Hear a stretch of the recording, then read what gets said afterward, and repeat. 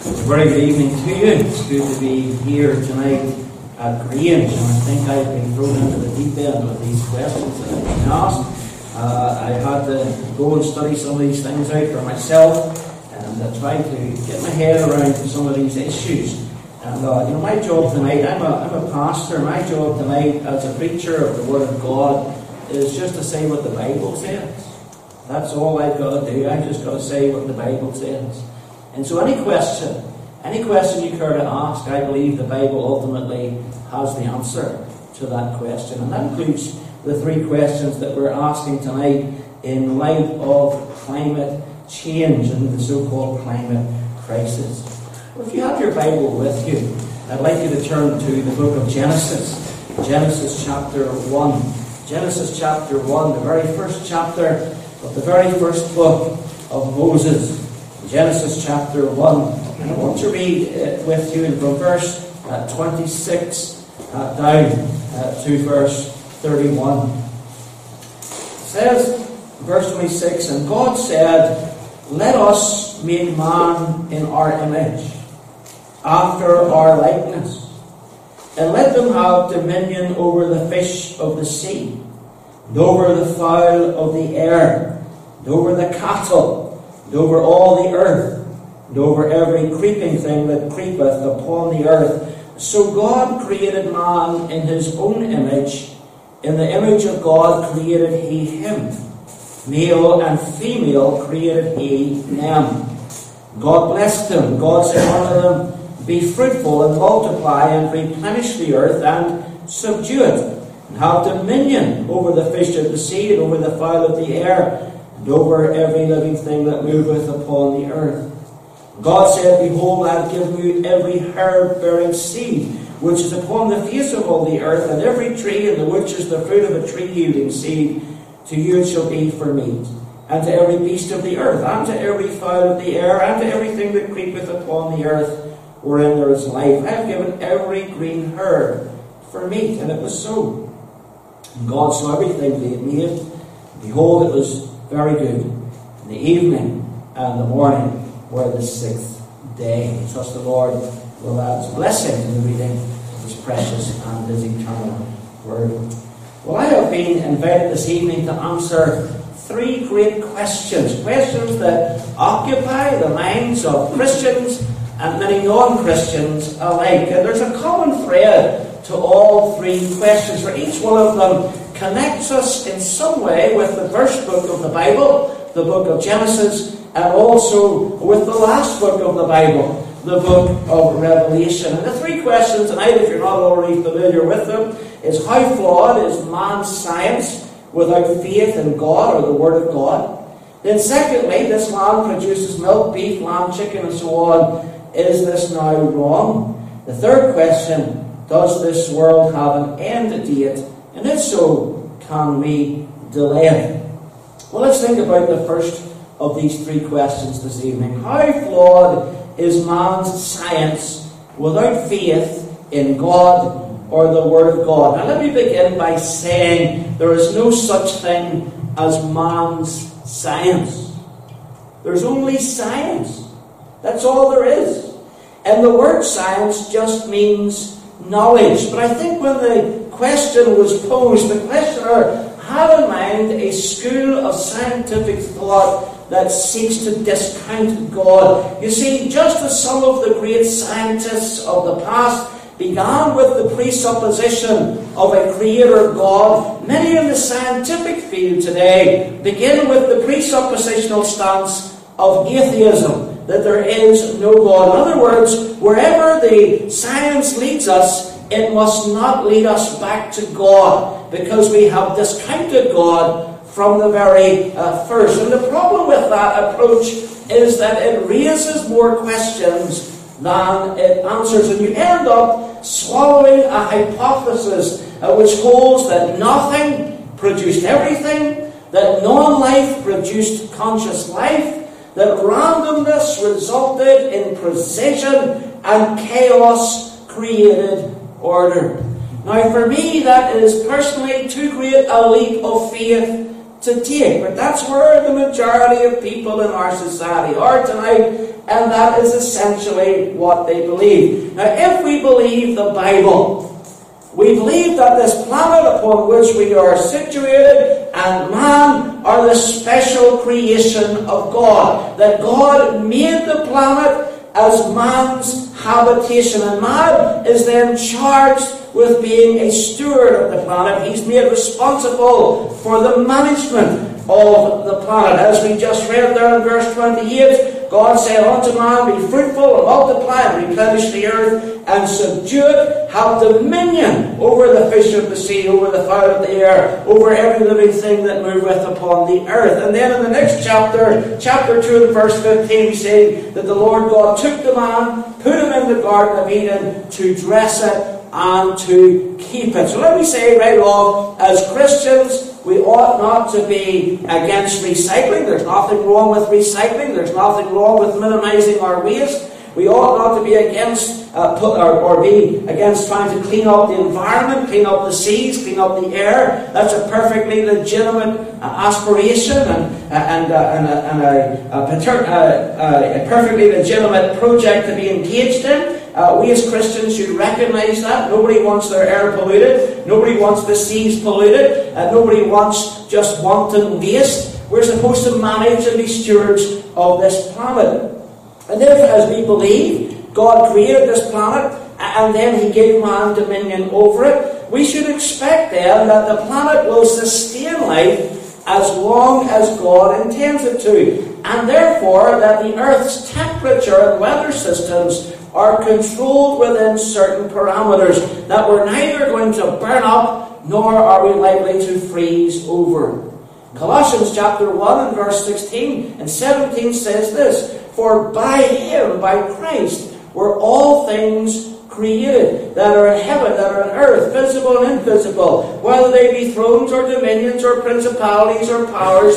All things were created by Him and for Him. And He is before all things, and by Him all things consist. And the word consist there is a very interesting word. It means to be held together. By Him is everything sustained. So Christ is both our creator and our sustainer. In other words, God, not man, is in control of the planet and its well-being. And if you believe that, then it's reasonable, as an extension of that particular position, that you would expect the Earth's temperature to be contained within certain parameters. Now, the alternative to that is that we are the product of mere chance, and that there is no God. Stephen Jay Gould, an American paleontologist and evolutionary biologist, put it this way: we are here because an odd group of fishes has a peculiar fin anatomy that could transform into legs for terrestrial creatures.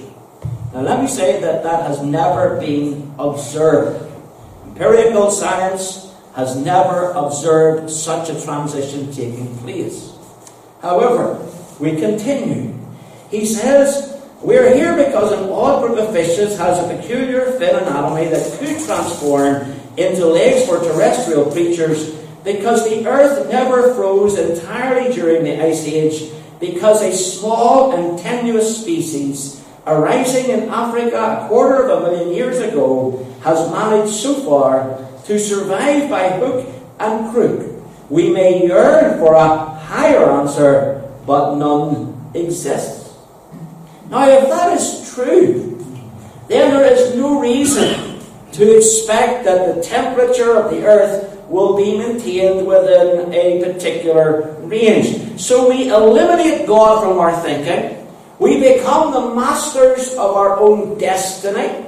And we elevate man. Man becomes God. And he believes that he alone must control the weather systems of the world and deal with rising temperatures of allegedly man-made climate change. Now, let me help you here. The Scriptures detail such thinking in the book of Romans in chapter 1, when it says this.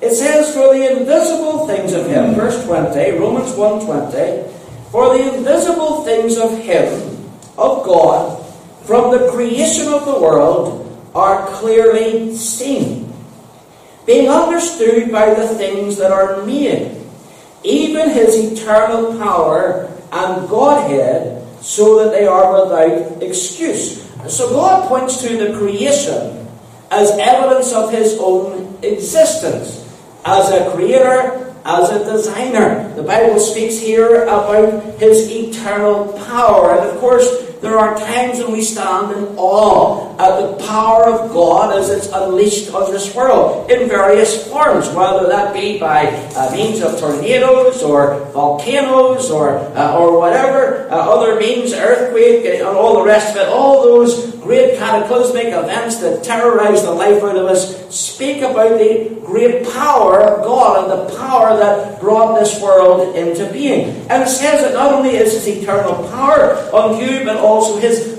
Godhead, that the triunity of God is seen right throughout the creation. Now, we don't have time to get into that tonight, but it says they are therefore without excuse. Verse 21, because that when they knew God, not in a personal sense, but in a realization of His creation, they glorified Him not as God, neither were thankful, and became vain in their imaginations, and their foolish hearts were darkened. Professing themselves to be wise, they became fools, and changed the glory of the uncorruptible God into an image made like corruptible man. And then if you go down to verse 25, it says, who changed the truth of God into a lie, and worshipped and served the creature more than the Creator, who is blessed forever. Now that's where you are if you discount God.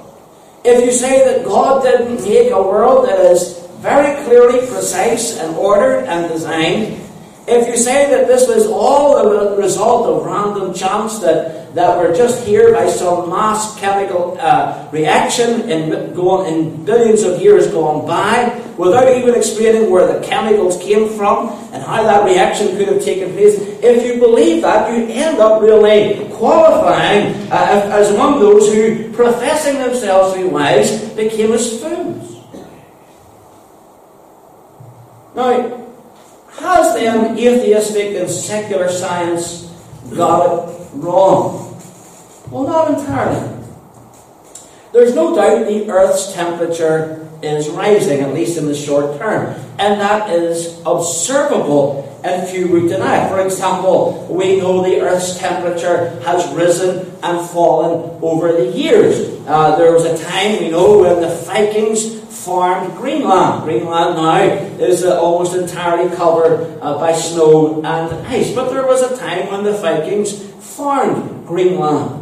There was a time regularly when the River Thames in London would freeze over in the winter and people would enjoy skating on the river.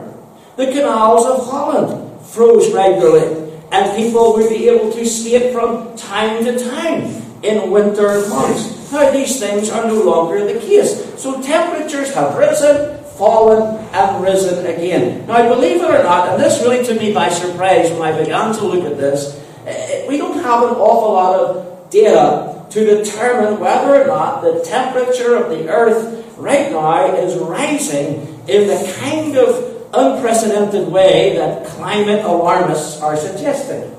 You know, I was listening to the BBC this week, and I can almost write the BBC News before they even do it all. It always tell you what the headlines are going to be. Anyway, I was watching the BBC News this week, and of course, as they do almost nightly, they had a section on the climate crisis. And the BBC reported this week that sea temperatures are at their highest for 26,000 years. And I thought to myself, that's a remarkable piece of journalism, given that the oldest known organized writing system in existence is on the Palermo stone, which exists from 3000 BC. In other words, there is no evidence that mankind was able to write in a systematic way until 3000 BC. But the BBC tell us that 26,000 years ago, 21,000 years before the Palermo Stone, there were people who were registering the temperature of the sea and were keeping a record of it for our benefit all these years later. So you've got to ask the question, who exactly was notarizing sea temperatures 26,000 years ago, if indeed you believe the world is that old? But who was notarizing this, and where are these records? And the answer is that there wasn't anybody notarizing that, and there are no such records. That statement is made as a result of computer modeling. So those models make assumptions based upon the information that is fed into them. Now, many of us will be old enough to remember the dawn of personal home computing. And in the early days of home computing, you would have heard the little phrase, garbage in, garbage out. Meaning that whatever you tapped into your computer was exactly what you were going to get out of your computer.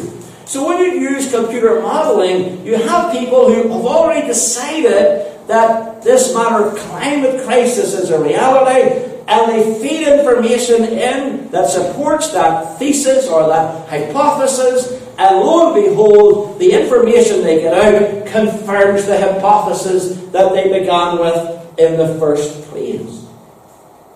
Now here's the fact. The fact of the matter is that we only began recording temperatures, and this did surprise me, from 1880. Isn't that shocking? I was surprised by that. Only from 1880 did we begin recording temperatures. And there was problems from that at that point, and later on throughout the whole of the 20th century. There was problems with the consistency of the data that was being recorded, because they were recording temperatures on the Earth, sometimes in different locations, sometimes in different times of the day. So as you know, if you go out at 9 o'clock in the morning, take the temperature, it's going to be cooler than if you go out at 3 o'clock in the afternoon and take the temperature. And so consequently, the data wasn't entirely dependable, and it wasn't until 2002 that satellites had their orbits adjusted so as they could calibrate the temperature readings upon the Earth, so they read each time from the same place at the same time of day. So really what we have here is about 20 years of accurate data to work with, hardly enough to make the sweeping claims that we are living on the eve of destruction as a consequence of a climate crisis. Now we do know and we understand that temperatures rose from 1900 to 1940. Then they declined from 1940 to 1970. Now, I went to school in the 1970s. In the 1970s, the issue of the day was not that the Earth was warming, but that the Earth was cooling. And we were told we were going to enter into a new ice age. And I remember being taught this in high school, being taught this in secondary school. We were entering into a new ice age, that the sun was gradually burning itself out, and soon the entire world would be frozen over, and man would not be able to survive. But then what happened? Well, in 1980, temperatures began to rise again. And they continued to rise until the year 2000. Now, do these short-term trends really add up to unprecedented rise in global temperatures? I think really it's questionable. Furthermore, looking back over the history of climate science, we find literally dozens, scores of false predictions telling us the end is now. In 1971, Dr. S.I. Rasu of NASA and Columbia University said there would be a disastrous new ice age by 2020 or 2030. Well, I think if you look out the window, you can see that didn't happen. In 1988, the New York Times reported the Maldives would be underwater by 2018. The Maldives are still above water, And now they've started to threaten them as being underwater yet again. In 1989, one leading climate scientist told the media that by 2019, New York's West Side Highway, which runs alongside the Hudson River, will be underwater, and there will be tape across the windows, across the street, because of high winds. The truth of the matter is that the West Side Highway in New York is still operational, and there are no windows that are taped up anywhere in the city of New York owing to extreme wind. On Monday the 20th of March 2000, the Independent newspaper carried a story claiming that snow would be a thing of the past in Britain. And yet withal, since then we have had snow on and off, including the infamous Beast from the East some 5 years ago. On the 14th of December 2008, former presidential candidate Al Gore predicted that the North Polar ice cap would be completely ice-free in 5 years by 2013. It's not ice-free. It's never been ice-free. He also said that there would be a catastrophic rise in sea levels, eroding large stretches of coastline. His book, An Inconvenient Truth, became a bestseller, as indeed did the documentary that accompanied it, and he went on a worldwide tour promoting both. And from the proceeds of that tour, the book and the documentary, he bought a $9 million, now listen, here's the important detail, ocean view house in California. Now, it would seem to me that a man who says there's going to be a catastrophic rise in sea levels, if he really believed it, should be smart enough not to buy a very expensive home by the sea. The Guardian then reported in February 2004 that Britain would be Siberian in less than 20 years. Which is it to be? Is it to be lots of snow, as the Guardian reported? Or no snow at all, as the Independent reported? You see, you can't have it both ways. Now, we could be here all night, and I could have taken you through dozens and dozens of such failed prediction from the 1970s to the present. But it all shows how precarious the climate science so-called is. For more than 50 years, climate alarmists have been telling us that this is going to happen, that is going to happen, and of all their predictions, not one, not even one, has come to pass. And if you challenge this, and this is the thing that bothers me, if you challenge this, you are then labelled a climate denier or a nutcase of some kind. In other words, you're shut down, you're closed down. In certain instances, it's not permissible even to question this matter. When something cannot be questioned, friends, it moves out of the realm of science and into the realm of ideology. And there's a difference between science and ideology. And that's where we are at today. You say, well, what about greenhouse gases? What about CO2? Well, first of all, when I was at school, I was taught, as I'm sure you were taught, that CO2 in the atmosphere was necessary for plant life and for the essential existence of life on Earth. But despite this fact, Lisa Jackson of the US Environmental Protection Agency declared that CO2 was a pollutant under the Clean Air Act and deemed it a hazard to human life. Now that's called very bad science. Yet we're constantly told that CO2 is the most troublesome greenhouse gas. Man-made CO2 makes up between 4 to 20% of the greenhouse effect. The other 80% is created by water and clouds in the atmosphere. And yet nobody seems to talk about the 80%, only the 4 to 20%. And you may say, well, wait a minute, Pastor Moore, don't the scientists agree that greenhouse gas is an issue and there is a climate crisis. Indeed, they do. In 2019, 11,258 scientists from all around the world signed a statement in which they clearly and unequivocally stated that planet Earth is facing a climate emergency.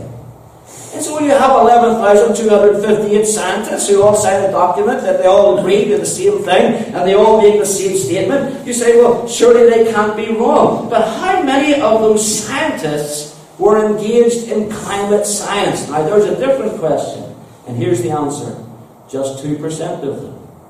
240 of those 11,000 scientists were engaged in climate science. Out of the thousands of climate scientists that operate around the world, that was a very small proportion. Only a very small sampling believe we're facing imminent doom. Which then raises the question, what about the other scientists? Well, let's ask ourselves a simple question. What does a paleontologist, or a nutritionalist, or a computer scientist, or someone who's an expert in linguistics know about climate? The answer is they don't know any more about it than you know or I know. But we're led to believe that consensus counts, that science is in agreement, and therefore if people say it is so, it must be so, and you must accept it as so, because the experts tell us it's so.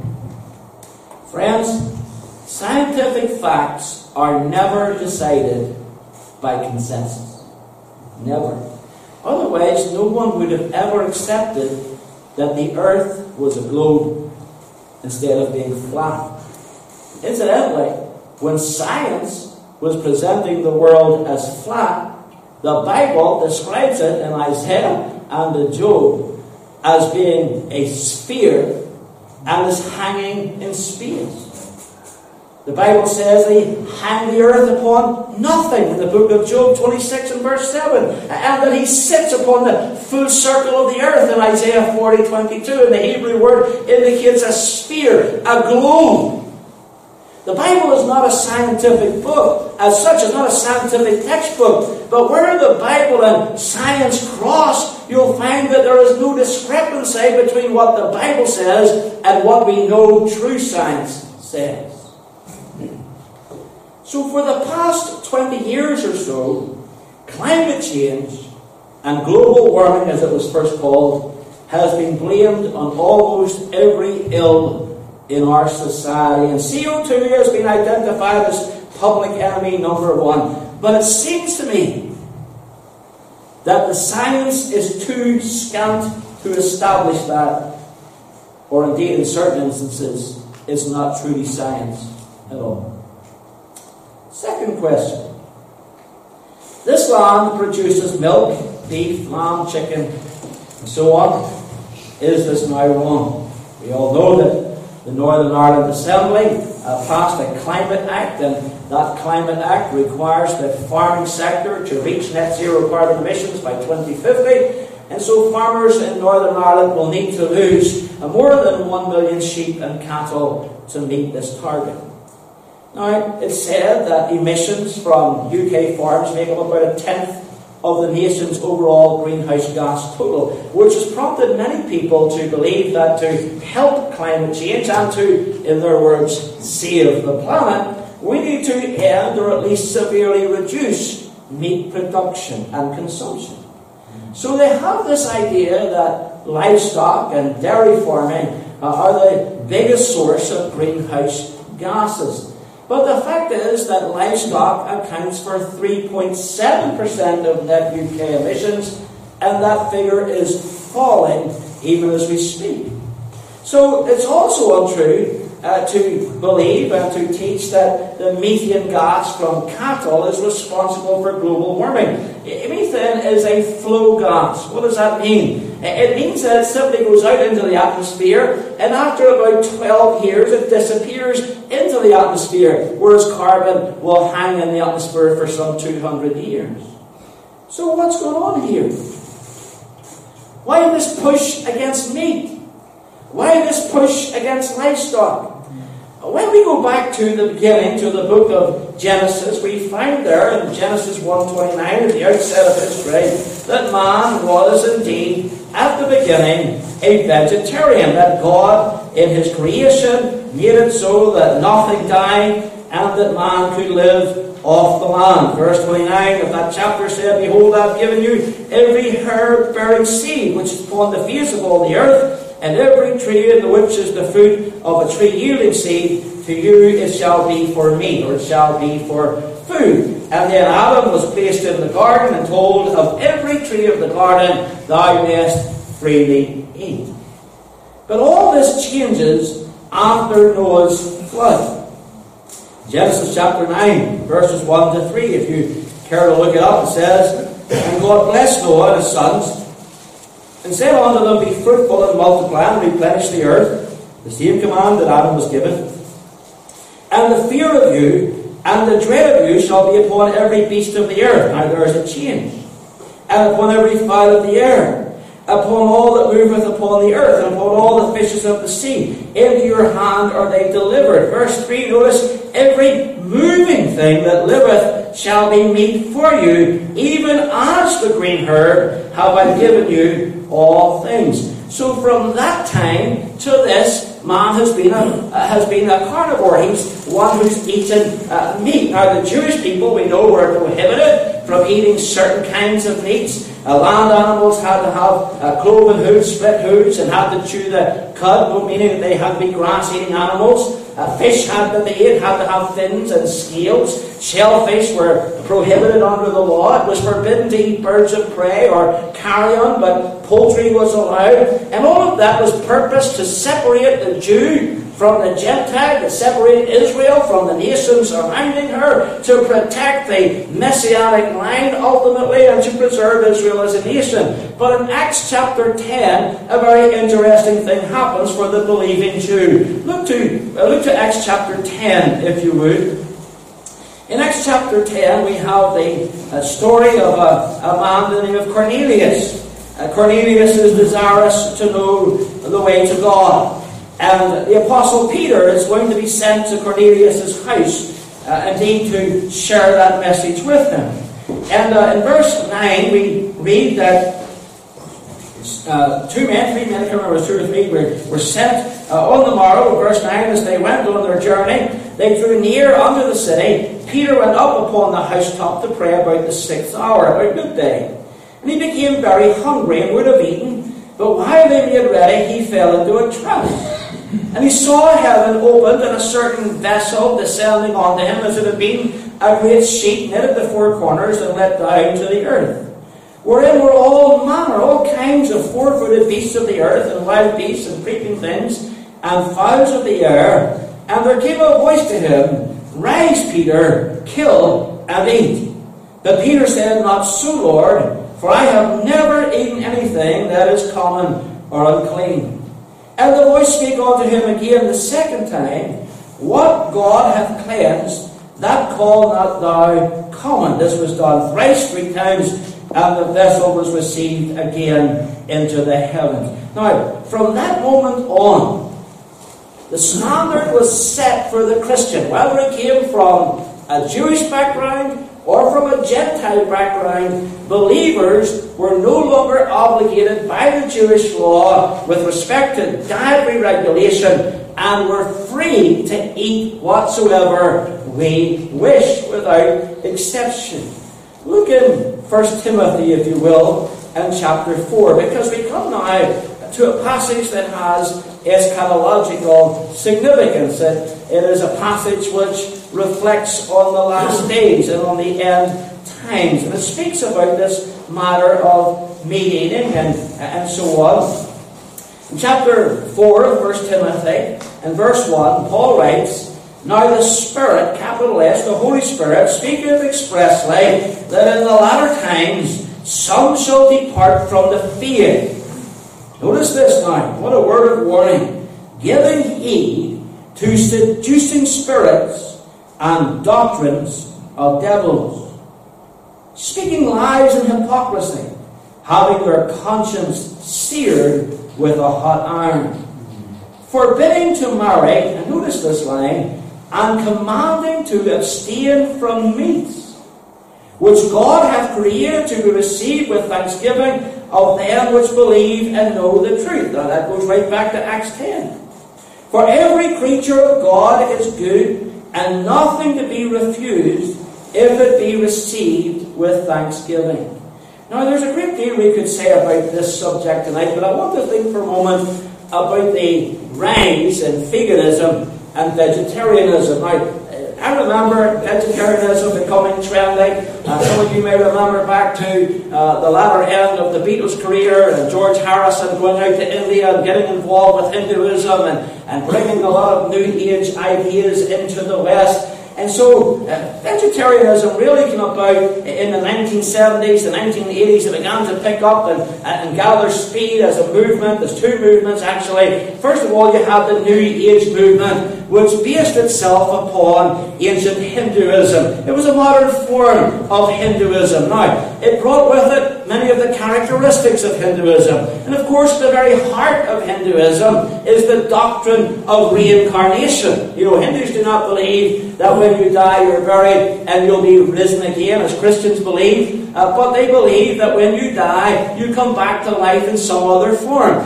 If you were badly behaved, you might come back as a slug or a rat or a mouse or something. If you were well behaved, you might move into a higher caste system and become a wealthier and more influential figure in society. That's at the heart of Hinduism.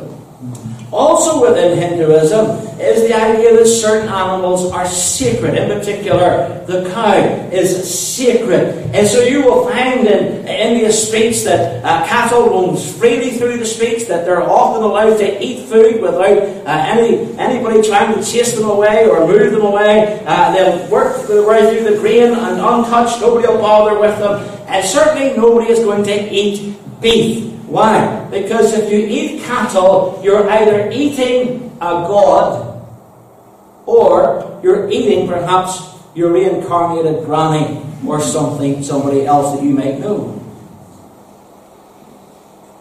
Now that's the first movement. The second movement was the animal welfare movement, and it emerged in groups such as PETA, People for the Ethical Treatment of Animals. And interestingly, the lady who founded that particular organisation spent her formative years in India, surrounded by Hinduism. Now, let me begin by saying, I don't think that anybody would gainsay this. Everybody should favour the ethical treatment of animals. The Bible legislates for the ethical treatment of animals, for animal welfare. But Scripture is clear, and we just read it in Genesis chapter 9, that after the flood, God opened the door to meat eating, and He pointed Noah to the animal kingdom as a means of providing for our nutrition. Now, if you don't like the taste of meat, or you don't like the texture of meat, well, that's one thing. But if you've adopted vegetarianism or veganism as a moral platform, you're going to have a great deal of difficulty defending that from the Word of God. A number of years ago, when my wife and I were first married, she came home one rainy evening from work. She was very excited. She said to me, I met a fellow in town. He belongs to a Christian fellowship. He was selling books for £1, and I bought one. And I said, well, what's the book? She said, I don't know, I didn't have the time to look at it. She says, it's in my handbag if you want to pull it out.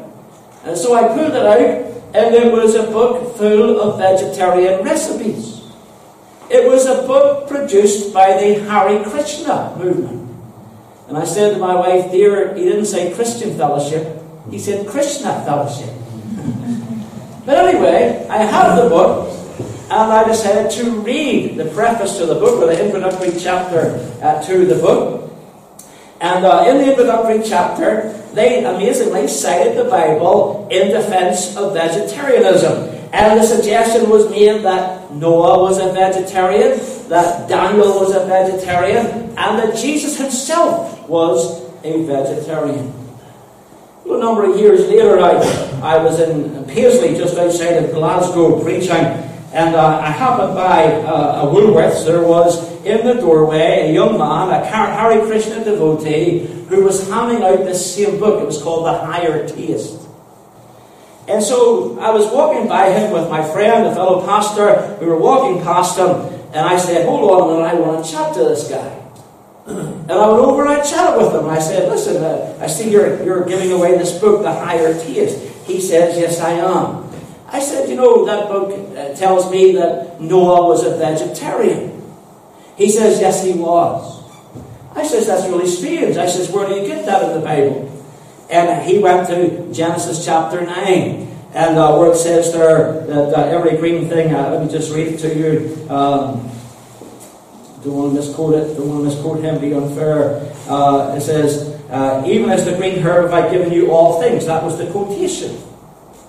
And I said, but what about the line before that? Every moving thing that liveth shall be meat for you. I said, I don't know about you, but my carrots are pretty stationary. They don't have to chase them around the field to catch them. And I said, your book says that Daniel was a vegetarian. Well, we know that Daniel wouldn't defile himself with the king's meat. But in that instance, it was because the meat was offered to idols.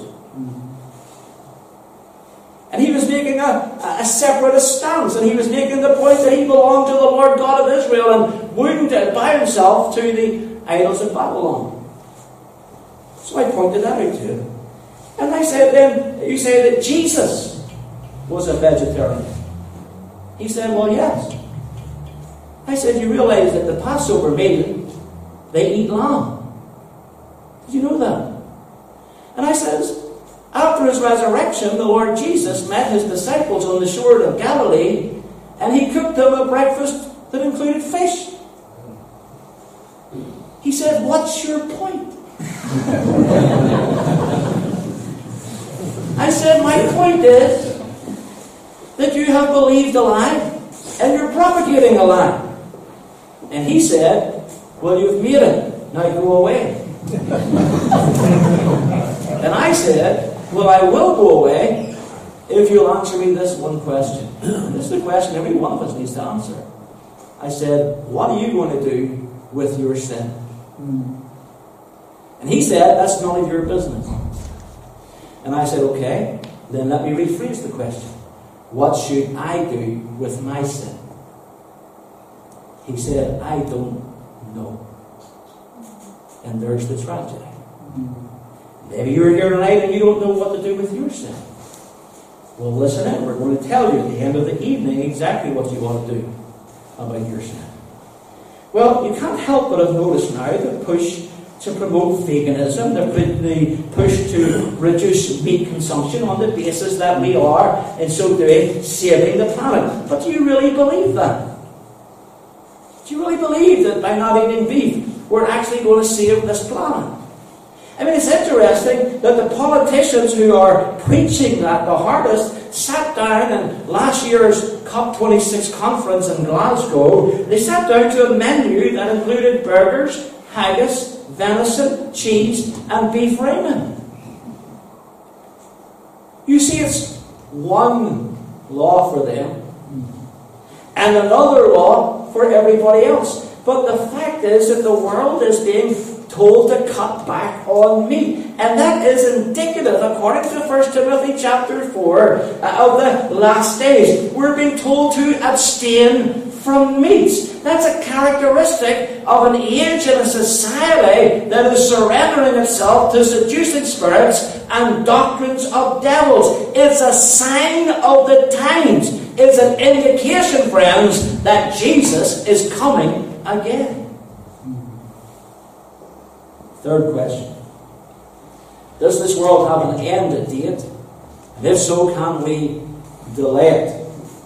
Well, over and over, the climate alarmists are telling us that our days are numbered unless we act now. So we heavily tax fossil fuels. We want to rid the world of planes, trains, and cars. We stop eating meat and so on. We fill our land and seas with wind turbines, and we buy electric vehicles, and all of this is apparently so that we can delay global catastrophe. A catastrophe that has been wrongly predicted since the 1960s. Yet we know the world will end. and it will end in a climate catastrophe. It will come to a cataclysmic end. Jesus spoke about it in Luke 21 when he said this in verse 25, that there would be signs in the sun, and in the moon, and in the stars, and upon the earth, the stress of nations with perplexity, the sea and the waves roaring, men's hearts failing them for fear, and for looking after those things which are coming on the earth, for the powers of heaven shall be shaken.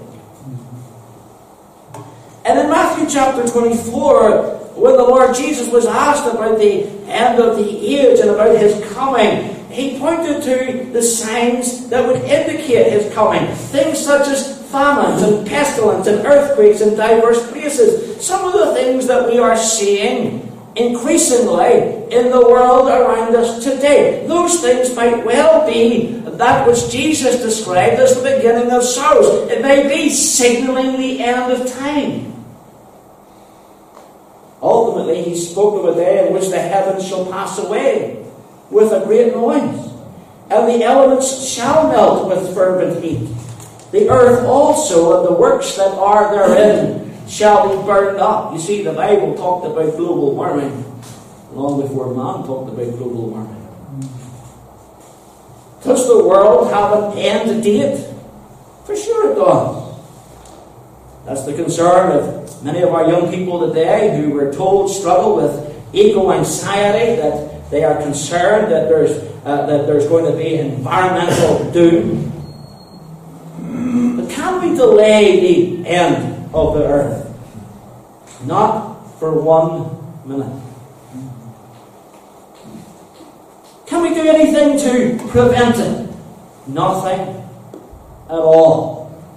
You see, Acts 17 tells us that God has appointed a day in which he will judge the world in righteousness by that man whom he hath ordained, whereof he hath given assurance unto all men, in that he raised him from the dead. There is judgment coming, friends, and there is nothing you or I or anyone else can do to stand.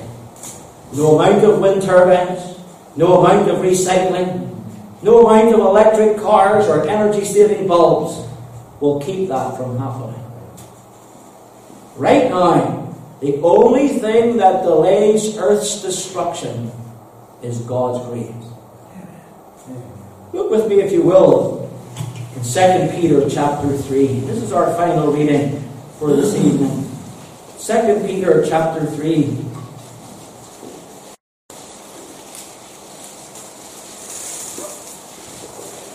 Peter chapter 3 and verse 3. Peter says, knowing this first, that there shall come, notice the phrase, in the last days, scoffers, walking after their own lusts, and saying, where is the promise of his coming, of Christ's coming? For since the fathers fell asleep, all things continue as they were from the beginning of the creation. It's called uniformitarianism. The idea that things have always been as they are now, and we can work on this present set of circumstances in which we find ourselves and work backwards over thousands and even millions of years. It's a flawed ideology. Verse 5 says, for this they willingly are ignorant of, that by the word of God the heavens were of old, and the earth standing out of water and in the water, whereby the world that then was, being overflowed with water, perished. So he talks about the world that was, a world that was destroyed in the time of Noah by a global flood. And that global flood is evidenced by the fossil record that you see around the world today, with multiple animals that have been preserved in sandstone and have been preserved suddenly in sandstone, not through millions of years. There's one particular fossil that shows a whale giving birth. Another one shows a fish eating a smaller fish. You know, it doesn't take a whale billions of years to give birth. It happens in a moment. But in a moment of time, God destroyed this planet. And the destruction of the planet is seen in the fossil record. That's the world that was. But then Peter talks about the world that is. He says in verse 7, but the heavens and the earth which are now, by the same word, notice what it says, are kept in store. In other words, the world's going nowhere till God determines it. The world that now is kept in store, reserved unto fire against the day of judgment and perdition of ungodly men.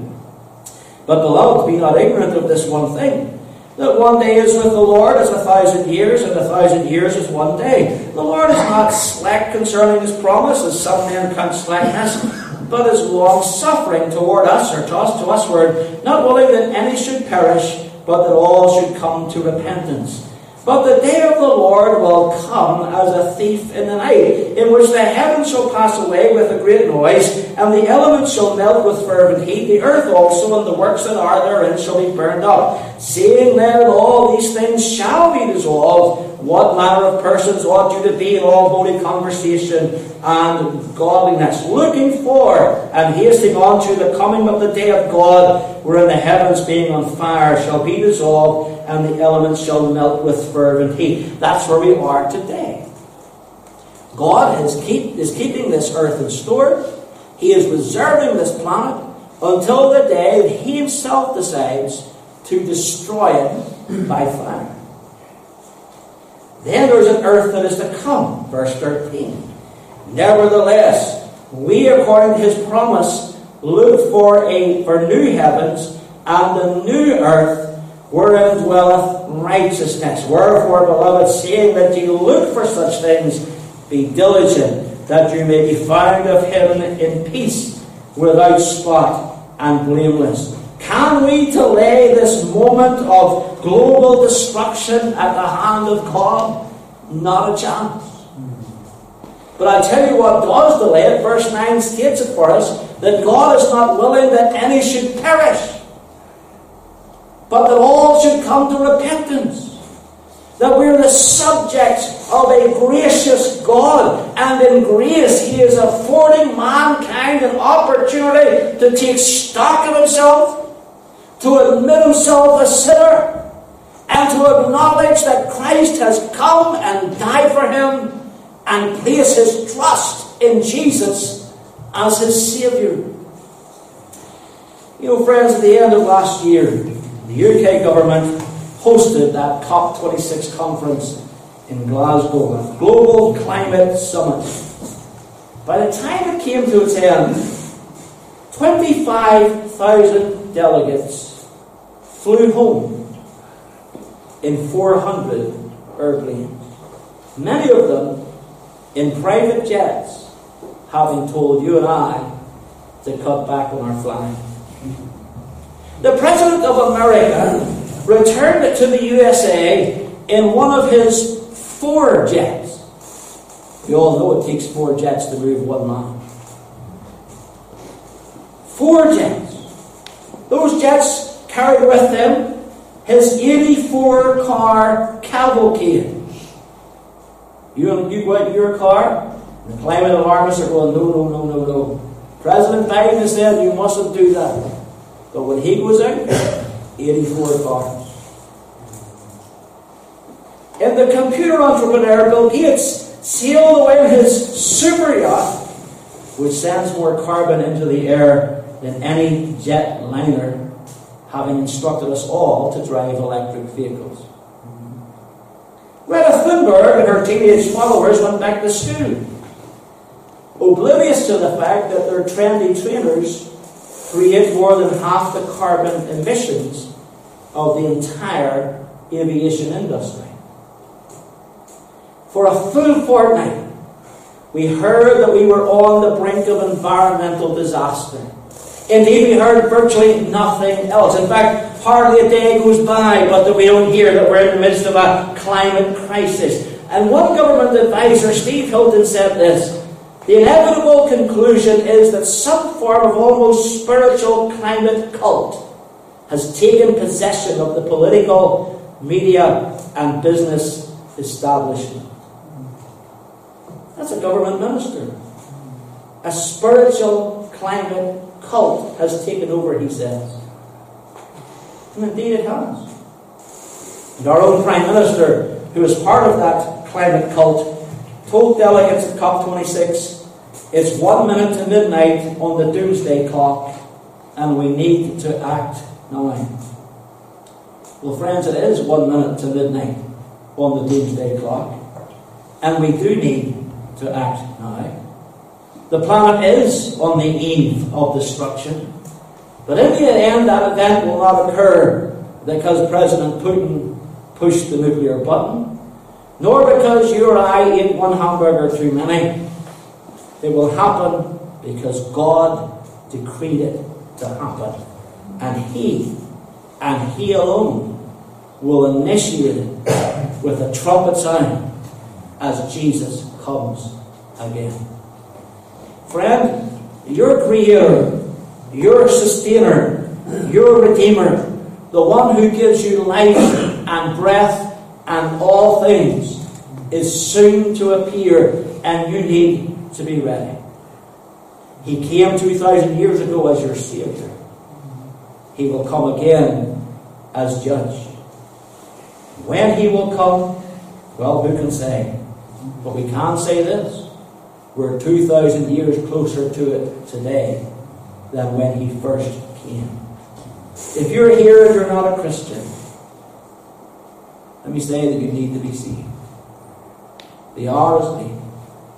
Christ is coming, and this world as it stands is doomed. If you are a Christian, you need to get busy sharing Christ with a world that seems to me to be more lost than ever it was. May God bless these thoughts to your hearts.